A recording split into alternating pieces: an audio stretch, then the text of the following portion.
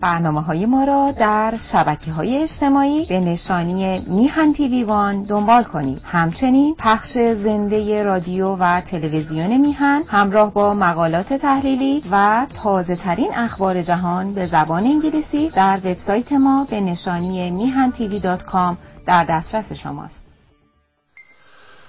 به نام خداوند جان و خرد که از این برتر اندیشه بر نگذرد. عرض درود و سلام و ادب و احترام دارم به پیشگاه یکایک شما ایرانیان دلیر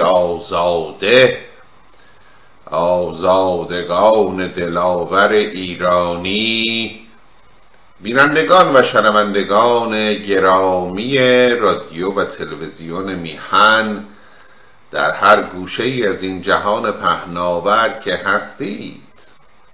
باری یاران، چنانچه آگاه هستید در محضر شما تاریخ میخوانیم، نگاه میکنیم به آنچه که در صدر اسلام عزیز گذشت. پیش درآمد جنگ جمل را با هم میخوانیم از تاریخ نامه طبری و عرض می شود که امیدم که در پایان هم بیتی چند شاهنامه بخوانیم در خدمت شما. حکایت این مقدمات جنگ جمل را تا به آنجا پیش بردیم که خب دیدیم که عایشه و طلحه و زبیر در واقع به بصره رسیدند و با حاکم دست نشانده علی در آن شهر یعنی عثمان ابن حنیف حالا در اون دشت مربد در واقع قرار است که مواجه بشوند. دو دستگی در شهر اتفاق افتاده، گروهی طرفدار عایشه و طلحه و زبیر که در واقع اینها بارها عرض کردم همچون حواریون رسول اسلام بودند، کسی به اینها شک و شبهه‌ای نداشت. گروهی در این دار دسته بودند، گروهی هم خب طبیعتاً عرض می شود که در جبهه علی. بخوانیم از این جای تاریخ را با هم دیگر. بله، طبری میگوید پس مردمان شهر به دو نیم شدند، نیمی با عثمان ابن حنیف و نیمی با عایشه بودند. مردی نامش جاریت ابن قدامت سعدی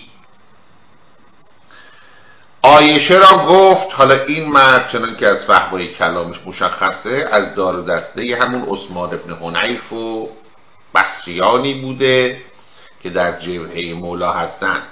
ببینیم خطاب با عایشه چی میگه. در جمع بلند صداشو میندازه روی کولشو، عرض میشود که چنین خطاب میکنه ام المؤمنین عایشه را. مردی نامش جاریت ابن قدامت سعدی عایشه را گفت والله که کشتن عثمان آسان‌تر از آن که تو پرده خویش بدریدی و به میان خلق بیرون آمدی بر این اشتر ملعون و حرمت پیغمبر علیه السلام بشکستی. تو را با علی چرا باید حرب کردن؟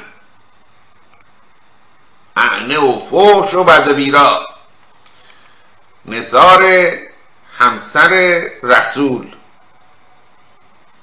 چرا اومدی با علی داری مخالفت میکنی، داری باش جنگ میکنی؟ و اشاره هم میکنه کشتن عثمان که کاری نداشت. پس اینی که ما در طی جلسات گذشته عرض کردیم که چوگویی کشندگان عثمان در دار و دسته مولا بودن پر بیراه نیست. الان این آقا جاریت ابن فلان در سپاه عثمان ابن حنیفه داره به طرفداری از علی این حرفا رو میزنه، داره میگه کشتن عثمان که کاری نداشت، خیلی آسون بود، این خیلی گرون تموم شده برای ما که تو آمدی لشکر کشیدی در جنگ با علی.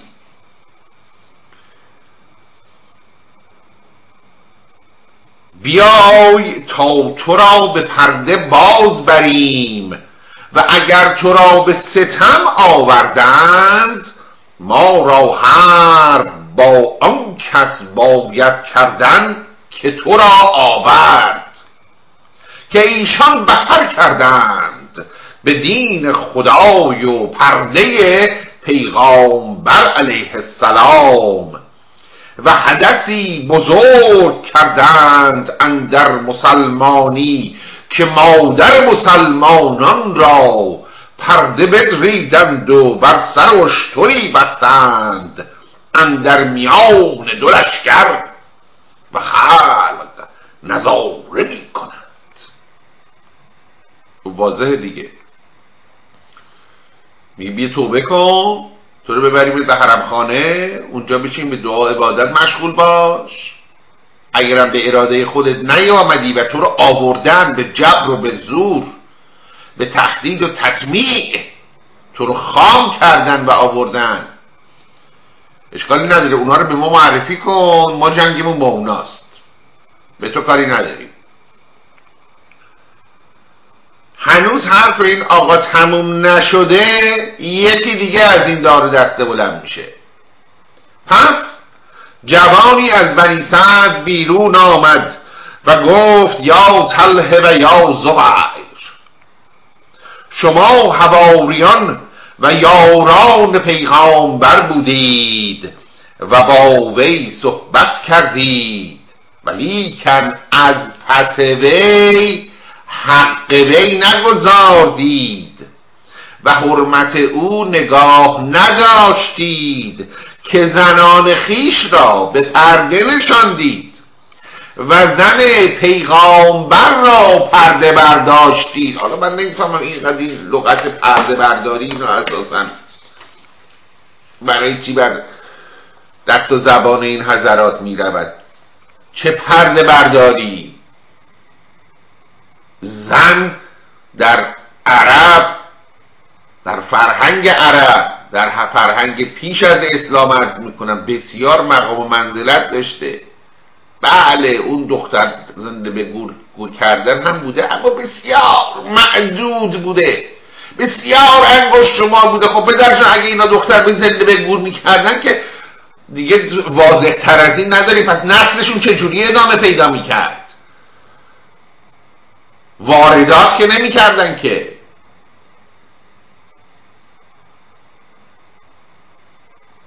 این هم بود، اما آنقدر هست که در پیش از اسلام ما زن بزرگی مثل هند رو می بینیم که او هم سرداری اون لشکر احد رو بر عهده داشت که شکستی سخت بر مؤمنین و مسلمین وارد کرد. در همین آغازین دهه های اسلام هم هنوز میبینیم اثر اینها بر جا مانده.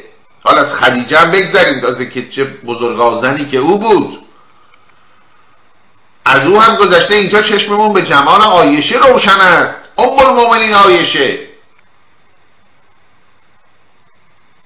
که چگونه دلاورانه به کار برخاسته، دست کمان که در راه عقیده خود عزم راسخی نشون داده از خودش.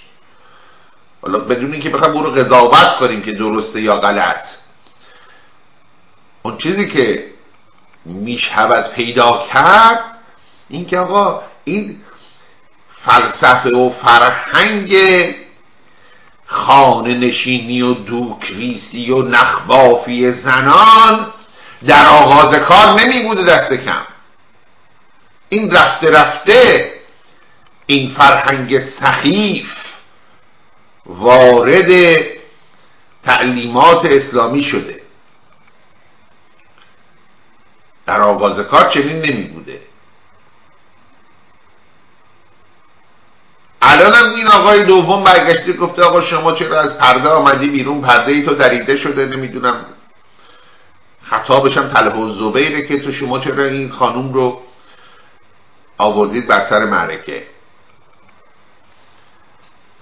بنابراین میگه یا طلحه یا زبیر، شما حواریون و یاران پیغامبر بودید، چرا بعد از ایشون حرمت ایشون رو نگه نداشتید، همسر ایشون رو با خودتون همراه آوردید اینجا، حرمت او نگاه نداشتید که زنان خیش را به پرده نشاندید. همچی کاری هم نکرده بودن البته. اسما خواهر عایشه همسر همین آقای زبیر در این جنگ همراه این حضرات بوده، همچین به پرده هم ننشانده بودند که زنان خیش را به پرده نشاندید و زن پیغامبر را پرده برداشتید و در میان چندین هزار خلایق عبرت کردید و پیش مردمان به پای کردید. کس جواب نداد، نه طلحه و نه زبیر.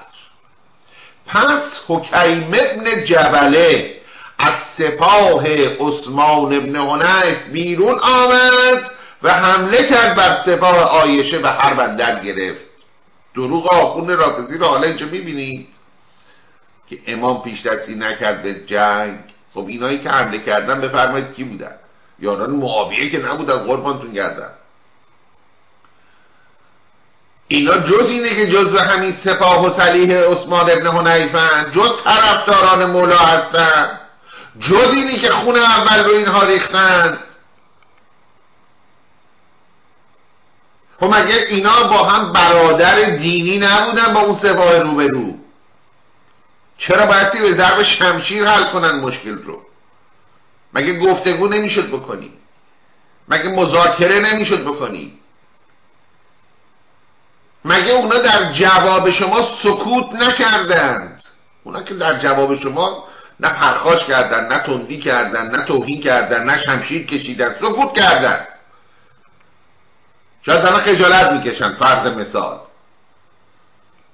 خب این که خودش نشون میده که آقا اینا هنوز سر جنگی ندارن، که میشه با اینا کنار اومد، میشه با اینا حرف زد، میشه با اینا مذاکره کرد. برای چی شما اول شمشیر کشیدید رفتید به مسلمان کشی؟ اولین خونی که از مسلمان ریخته اینجاست. تا پیش از این که این غزوات و سریات و جنگ ها و جهادها همیشه یک طرف کار مسلمین بودن، طرف دیگر کفار به قول خودشان، حالا چه کفار کتابی چه کفار حربی. اینجور نبود که دو سپاه از مسلمانان با هم درآمیزند. اینجا نخستین بار است که مسلمانی خون مسلمانی میریزد. باری پس حکیم ابن جبله از سپاه عثمان ابن حنیف بیرون آمد و حمله کرد بر سپاه عایشه و حرب اندر گرفت و مردمان از بامها سنگ همی انداختند از هر دو سوی یکدیگر را.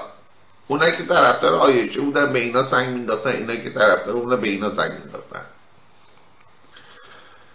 و گرد و خاک برخاست و حرب سخت شد و از هر دو سوی بسیار کشته شدند. و آن روز تا شب حرب کردند و چون شب اندر آمد عایشه با سپاه از مربد برفت و آنجا گورستانی بود مقبره بنی مازن خواندندی، آنجا فرود آمد و عثمان ابن حنیف بازگشت و به کوشک اندر شد. کوشک همون یعنی سرای سلطان، در واقع دارالحکومه در بصره. دیگر روز باز آمدند و حرب کردند تا نماز پیشین در واقع نماز ظهر، از صبح تا ظهر اینا با هم جنگیدن دوباره فرداش. و از هر دو گروه بسیار کشته شدند. 2 روز متوالی اینا با هم جنگ کردن و کلی آدم کشته شده، مسلمان کشته شده. پس عایشه گفت حرف مکنید که من نه به خون ریختن آمده ام. مسئلتون عایشه میگوید نه به خون ریختن آمده ام، من که نیومدم اینجا جوی خون را بندازم. من دنبال قاتلین عثمانم، من که اینجا با کسی دعوا ندارم، من که برای خونریزی نیامدم.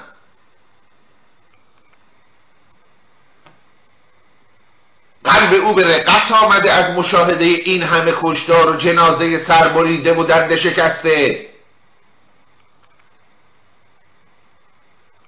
پس عایشه گفت حرف مکنید که من نه به خون ریختن آمده ام، من بدان آمده ام که صلح و نیکویی کنم.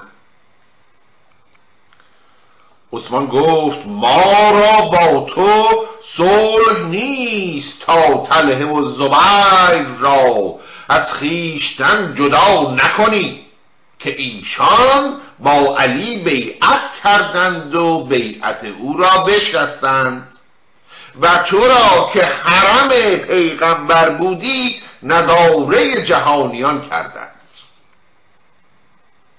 عایشه گفتا ایشان همی گویند که ما با علی به بیعت ستم بیعت کردیم. ایشان همی گویند، ایشان یعنی طلحه و زبیر، همی گویند که ما با علی به ستم بیعت کردیم. عثمان گفت دروغ گویند، تو آنجا نبودی، من آنجا بودم. بی خود میگن آقا، من خودم شاهدم که اینا با زور اینا بیعت نکردن، مثل بچه آدم با میل رغبت آمدن بیعت کردن. خب دانسته است کی داره دروغ میگه، احوالشو خوندیم، چگونگیشو خوندیم. همین آقای حکیم ابن جبله که اینجا ذکر جمیلش رفت و اون آقای مالک اشتر، دیدیم چه کردن با این طلحه و زبیر که از اینا بیعت بگیرن. عثمان گفت دروغ گویند، تو آنجا نبودی و من آنجا بودم. عایشه گفت یک راه، این ماجرا یک راه بیشتر نداره که معلوم بشه اینا راست میگن، تو راست میگی، من راست میگم، کی راست میگه. یک راه داره، یک راه که چنین است: به مدینه کس فرستیم تا مردمان مدینه گواهی دهند که ایشان اگر از بیم بیعت کردند حق ایشان را بود و تو از بصره برو و شهر به دیشان بسپار و اگر گویند به دلخوشی بیعت کردند و اکنون همی عاصی شدند و بشکستند حق شما را بود و من ایشان را از بصره بیرون برم تا آنگاه که رسول باز آید شهر تو همی دار و این 2 سپاه یکدیگر را نیازارند. و بر این شرط نامه نوشتند و کعب بن سور را به مدینه فرستادند و عایشه به مدینه نامه نوشت به جماعت یاران پیغمبر و مردمان مدینه و این حدیث بپرسید. خب خیلی در واقع بازم آمده جلوی ضرر بیشتر رو گرفته اینجا عایشه. گفت آقا اینجا که الان 7 تاست دیگه، معلوم نیست شما راست میگی یا اینا راست میگن. خب کاری نداره که تحقیق میکنیم، تفحص میکنیم، از همون مردمانی که اونجا بودن سوال میکنیم. این که شما ادعا کنید من بودم و من میگم تو معلومه به نفع خودت رأی میدی، تو که نمیای بگی حق با اینا بوده. اینا هم که نمیان میگن ما دروغ میگیم خودمون. خب دعوی شما دوتا اینجا از حیز انتفاع خارجه. باید اون مردمان مدینه که الان تو مدینه هستن اینجا هم نیستن، طرف هیچ کدوم از 2 طرف دعوا نیستن، از اونا رفت و جستجو و تحقیق و تفحص کرد. از اونا بایستی پرسجو کنیم که آقا شما که اونجا شاهد ناظر بودید این دوتا بابا چجوری با علی بیعت کردن؟ به دلخوشی بیعت کردن یا از بیم شمشیر آخته؟ تا اون موقع هم که این تکلیف روشن بشه، فرستاده بره و بپرسه و برگرده و بیاد و نتیجه رو به ما اعلام کنه، اجازه بده آتش بس اعلام کنیم. شهرم در اختیار شما باشه، ما زور نمیگیم، نمیخوام بگیم شهر در اختیار ما قرار بده تا اون موقع. خیر، شهر مال شما، ما هم این بیرون این دو سپاه هم یکدیگر رو نیازارن. قبول شد، پیشنهاد منصفانه و معقولانه است. عهدنامه امضا میشه، نماینده فرستاده میشه به عرض میشود که مدینه و این خبر سوی علی شد. خب طبیعی است که عثمان ابن حنیف که کارگزار علی بوده به مافوق خودش ریپورت این عرض میشود که ماوقع رو میدهد و این خبر سوی علی شد. نامه کرد به عثمان ابن حنیف که چرا یقین خیش به شک کنی؟ چرا یقین خیش به شک کنی؟ تو به مدینه بودی که طلحه و زبیر بیعت کردند مرا و هیچ بیمی نبودشان از کس. اکنون تو همان جا باش که من با سپاه آمدم. یه عطاب خطابی کرده به این آقای عثمان که تو چرا زیر بار همچی شرطی رفتی علل اصول؟ تو که میدونی اینا با از بیم و ترس و اینا با من بیعت نکردن، به دلخوشی بیعت کردن.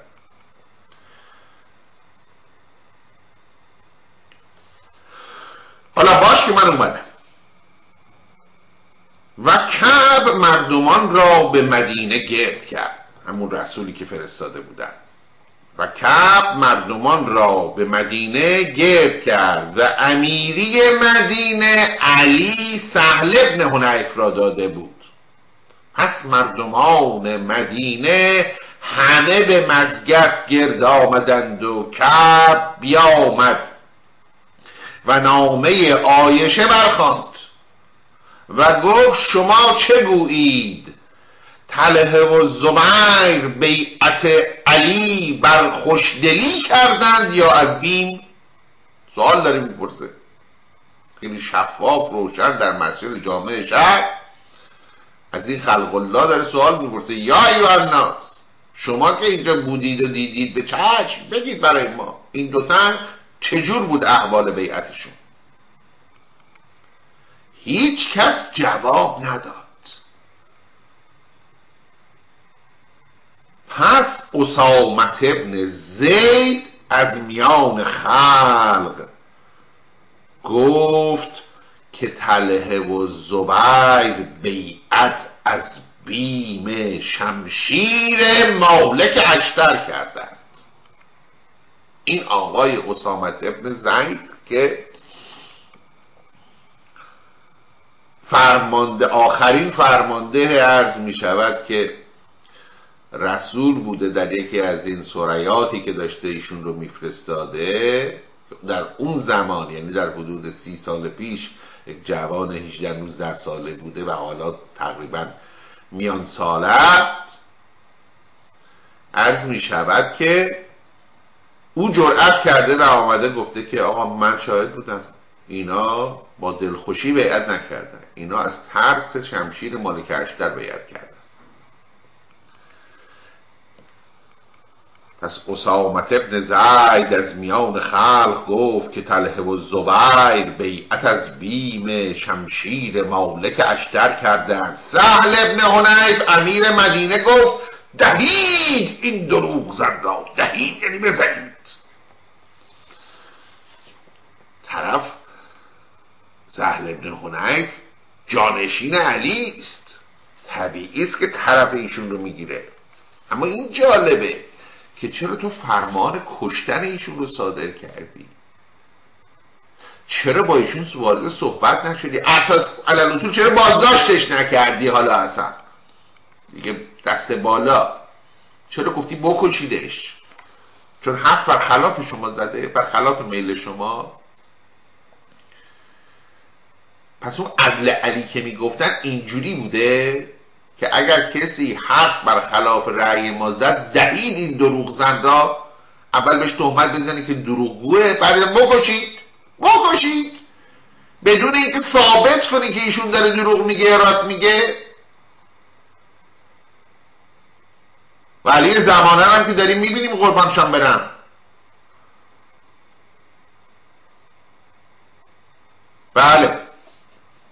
بله سهل ابن حنیف امیر مدینه گفت دهید این دروغ زن را. پس غوغا برخاست و اسامه را به زخم کردند و اندر زیر پای افکندند و چنان بود کش بخواستند کشتن تا صهیب ابن سنان و ابو ایوب و محمد ابن مسلمه برخاستند و اسامه را از دست مردمان بستند و بستودند. اسامه را از دست مردمان بستودند، نجات دادن بدبخت از زیر دست و پا، زدن، زخمی کردن، ناکار کردن، سر کلهشو چکوندن، دارن زیر پا هم زیر پشت لقل لش میکنن. 3-4 آدم حسابی که در اونجا بوده از قبیل صهیب ابن سنان، همون کسی که عرض می شود که و ابو ایوب انصاری، اینا کسایی بودن که عرض می شود در اون روزهای آخر خلیفتی عثمان پیش نماز مردم بودن. پیداست که اینا بین مردم عز و احترامی داشتند. اینا آمدن و اسامه رو به هر حال به هر ترتیبی که بوده از زیر دست و پا نجات دادند، از اون وضع زخمی که بود و اینا به در بردن او رو از معرکه تا صهیب ابن سنان و ابو ایوب و محمد ابن مسلمه برخاستند و اسامه را از دست مردمان بستودند و گفتند تو را با این چه کار بود که گفتی که ما را از بیم جان تو گواهی به دروغ باید دادن؟ چی بود تو گفتی آقا؟ چرا گفتی؟ مگه بیکاری؟ روی گواهی دروغ میگفتی. خب ما هم مثل تو گواهی دروغ میگیم آقا به دل خوشی بیعت کردن. جالبه ها. آخوند رافضی چی میگه؟ تاریخ چی میگه؟ یه بار دیگه میخونم براتون. گفتند یعنی اون صهیب و ابو ایوب و محمد بکی به اسامه گفتند تو را با این چه کار بود که گفتی که ما را از بیم جان تو گواهی به دروغ باید دادن؟ پس کعب که رسول عایشه بود و شاهد و ناظر همه اینا بود بازگشت و باز بصره شد و هر چه دیده بود همه باز گفت. عایشه گفت الله اکبر. کعب را پیش عثمان ابن حنیف فرستاد تا هر چه دیده بود بگفت و گفتا اکنون شهر بپرداز. مرد و قولش عهد بستیم، امضا کردیم، زیرش گواهی کردیم که آقا ایشون بره تحقیق کنه برگرده حق با اینا بود، شما باید شهر رو خالی کنی برید شهر رو به بازباری. همینطور هم شده. عثمان ابن حنیف گفت مرا نامه علی آمده است و گفته که آنجا باش تا من آیم. کعب بیامد و عایشه را بگفت. آقا ایشون زیر قولش زده، میگه نه مولای من گفته وایسه تا من خودم بیام. خب پس بنابراین حالا دیگه میشه فهمید اگر شبیخونی زده شده از سپاه عایشه به این سهل ابن حنیف و دار دستش، توجیهش رو میشه فهمید حداقل چرا این کار کردن. نه قول قرار گذاشته بودن، ایشون به قول قرار پایبند نبوده، گویی که بر حسب آنچه که خودش امضا کرده قرار بوده که اگر گواهی چنین بیاد که این دوتا طلحه و زبیر به میل و رغبت خودشون بیعت نکردن شهر رو خالی کنه بره بده به این دوتا. نکرده، نداده، متعهد به اون قولی که بسته، پیمانی که بسته نبوده. و خون اینا به جوش میاد. چون شب اندر آمد طلحه و زبیر با سپاه، به در کوشک عثمان آمدند و 40 مرد بر در کوشک بودند. همه را بکشتند و عثمان را از کوشک بیرون آوردند و خود به کوشک اندر شدند و سرای سلطان بگرفتند. و باز دیگر روز شهر را فرمان دادند و عثمان را باز داشتند و خواستند کش بکشند. عایشه نگذاشت.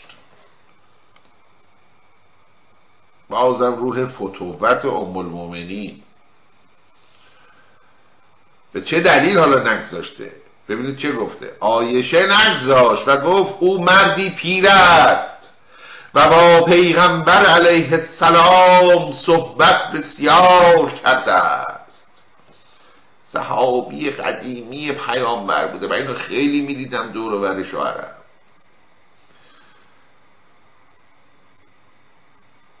به احترام قدیم الایام، به حرمت موی سپید این آقا اجازه نداده که طلحه و زبیر اینو بکشن.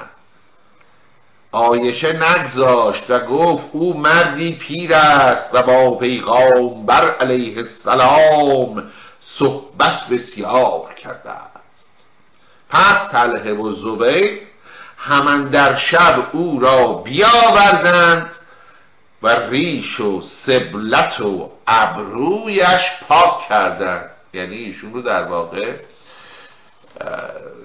به تیغ، حالا تو اون سریال نشون میداد که با دست دارن ریشای این آقا، با دست که نمیشه انبوه ریش رو بکنی بدن جا. خیلی یه چیزی بگید باورپذیر باشه. شما چنگ بزنی تو ریشه بکنی 4 تا دونه اگر تاره مو از توش در بیاد. اینجوری نیست که با چنگ بشه این ریش رو بکنی که. میگه ریش و سبیل و ابروش رو پاک کردن، پیداست که تیغ زدن. و در واقع این نوع تحقیر بوده که در حق ایشون روا کردن. مردان در اون دوران خب این مردانگیشون به این ریش و سبیلشون بوده دیگه. همین حالا هم اینطوره. در ایران خودمون رو دارم عرض میکنم. حالا اگر نگیم علل اطلاق، اما بسیار جاها شما چنین میبینید دیگه. برادران حزب اللهی ماشاءالله ریش دارن. بگذاریم. پس دستش باز داشتند و عثمان پیش علی رفت. این کار کردن بعدم ولش کردن. ایشون هم رفته پیش علی. علی چون عثمان را دید نشناختش. طبیعی چهره تغییر کرده، ابرو ریش و سبیل تراشیده شده. علی چون عثمان را دید نشناختش. گفت تو کیستی؟ گفت من عثمان ابن حنیفم. گفت از بر من پیر شدی و امرد آمدی. امرد به معنای عرض می شود که مخنث، انثا، خواجه.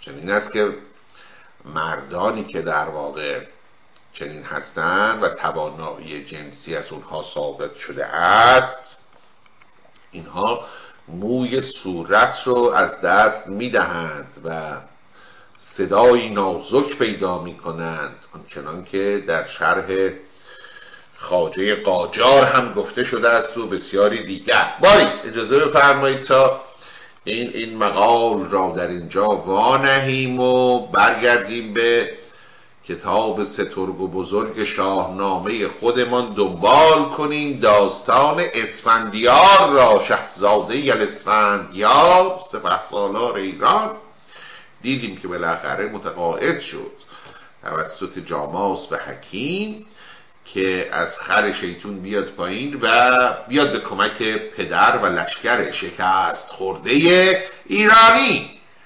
آمد و دم آخر هم اون برادر خودش فرشیدورد رو دید که جان به جان آفرین داشت تسلیم میکرد و درد دلی با برادر کرد در هنگام وداع و عرض میشود که رهسپار دیار دیگر شد. آخرین سخنانش به اسفندیار چنین بود که استاد فرمود: چون رفتم ز گیتی مرا یاد دار، به بخشش روان مرا شاد دار.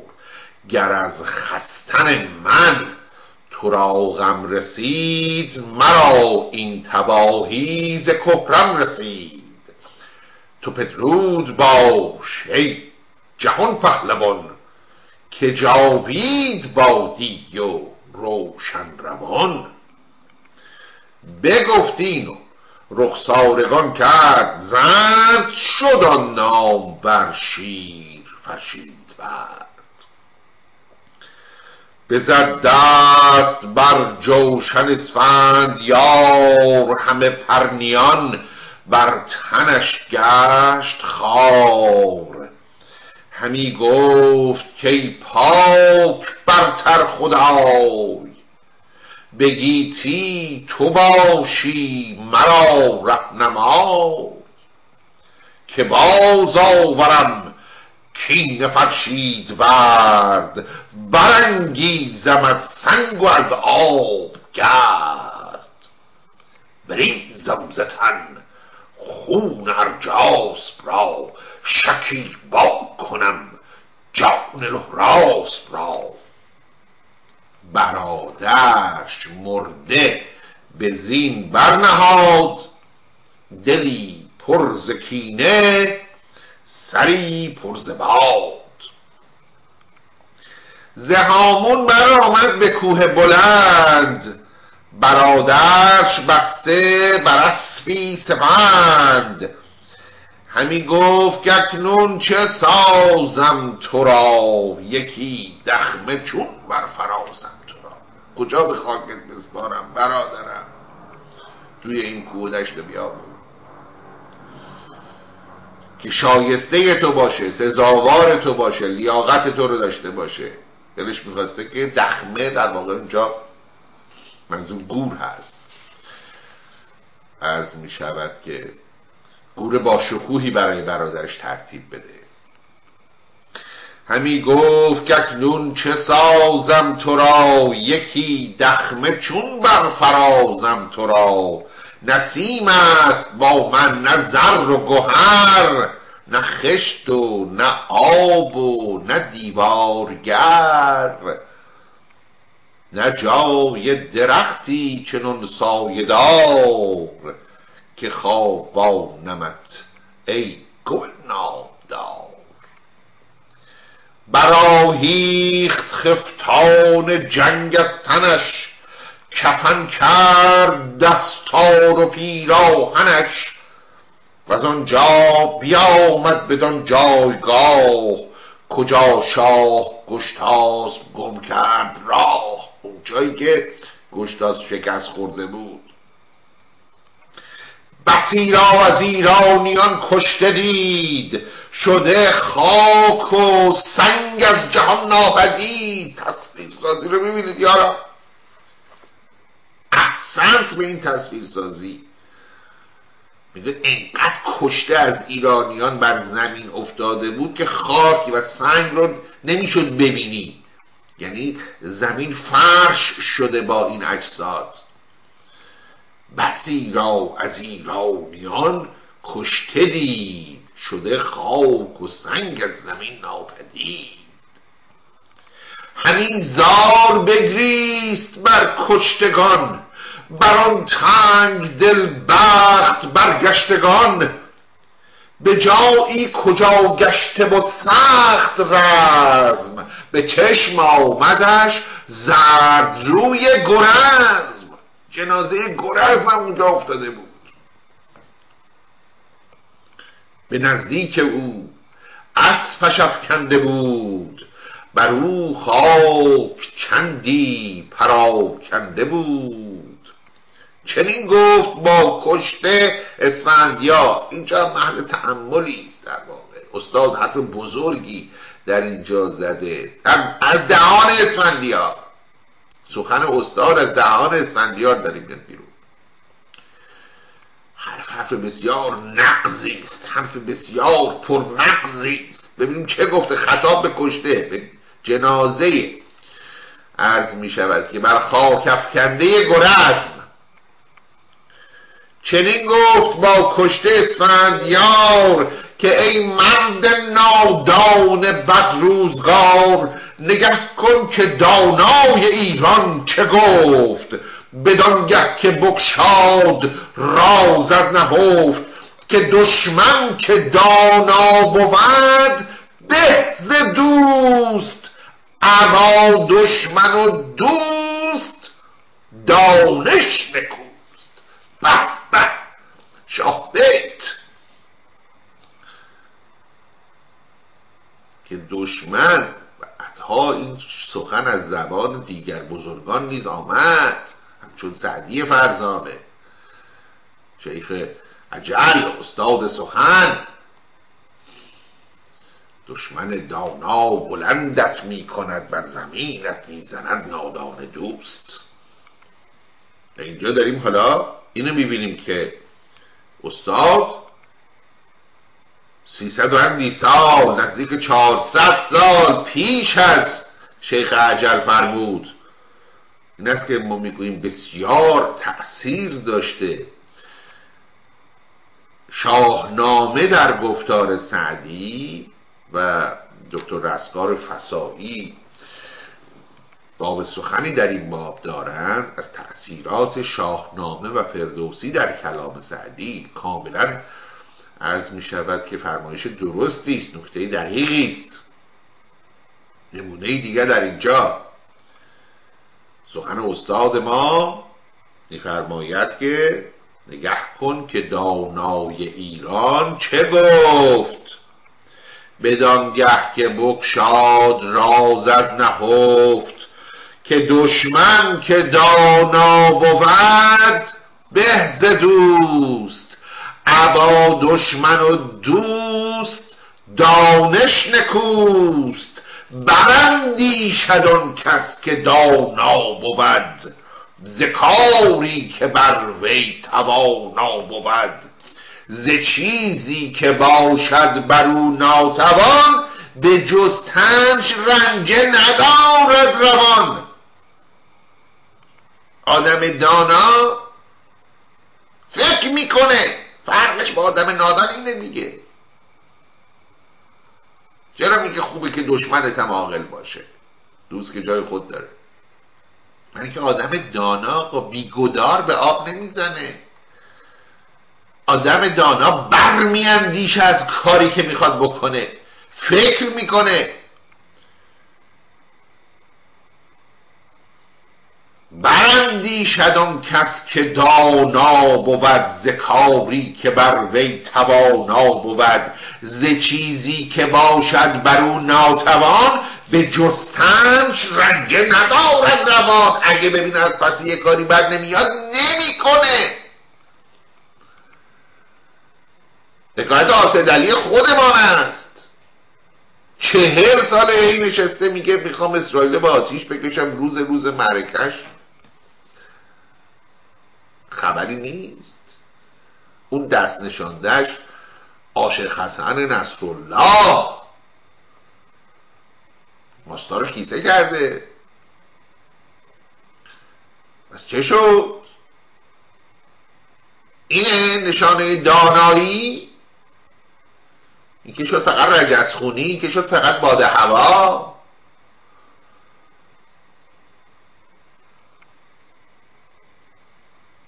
یه بار دیگه میخونم: نگه کن که دانای ایران چه گفت، بدانگه که بگشاد راز از نهفت. که دشمن که دانا بود به ز دوست، ابا دشمن و دوست دانش نکوست. براندیشد آن کس که دانا بود، ز کاری که بر وی توانا بود. ز چیزی که باشد بر او ناتوان، به جستنش رنجه ندارد روان. از ایران همی جای من خواستی، تو آوردی اندر جهان کاستی. تو بردی از این پادشاهی فروغ، همه چاره جستی و گفتی دروغ. بر این رزم خونی که شد ریخته، تو باشی بدان گیتی آویخته. تو مسئول تمام این خونهایی هستی. بگوی سخن امروز ماست. نیک بنگریم، نیک بنگریم. تکرار تاریخ دیگه، تکرار تاریخه. ملتی که از تاریخ خود آگاهی ندارد محکوم به تکرار آن است، بارها و بارها.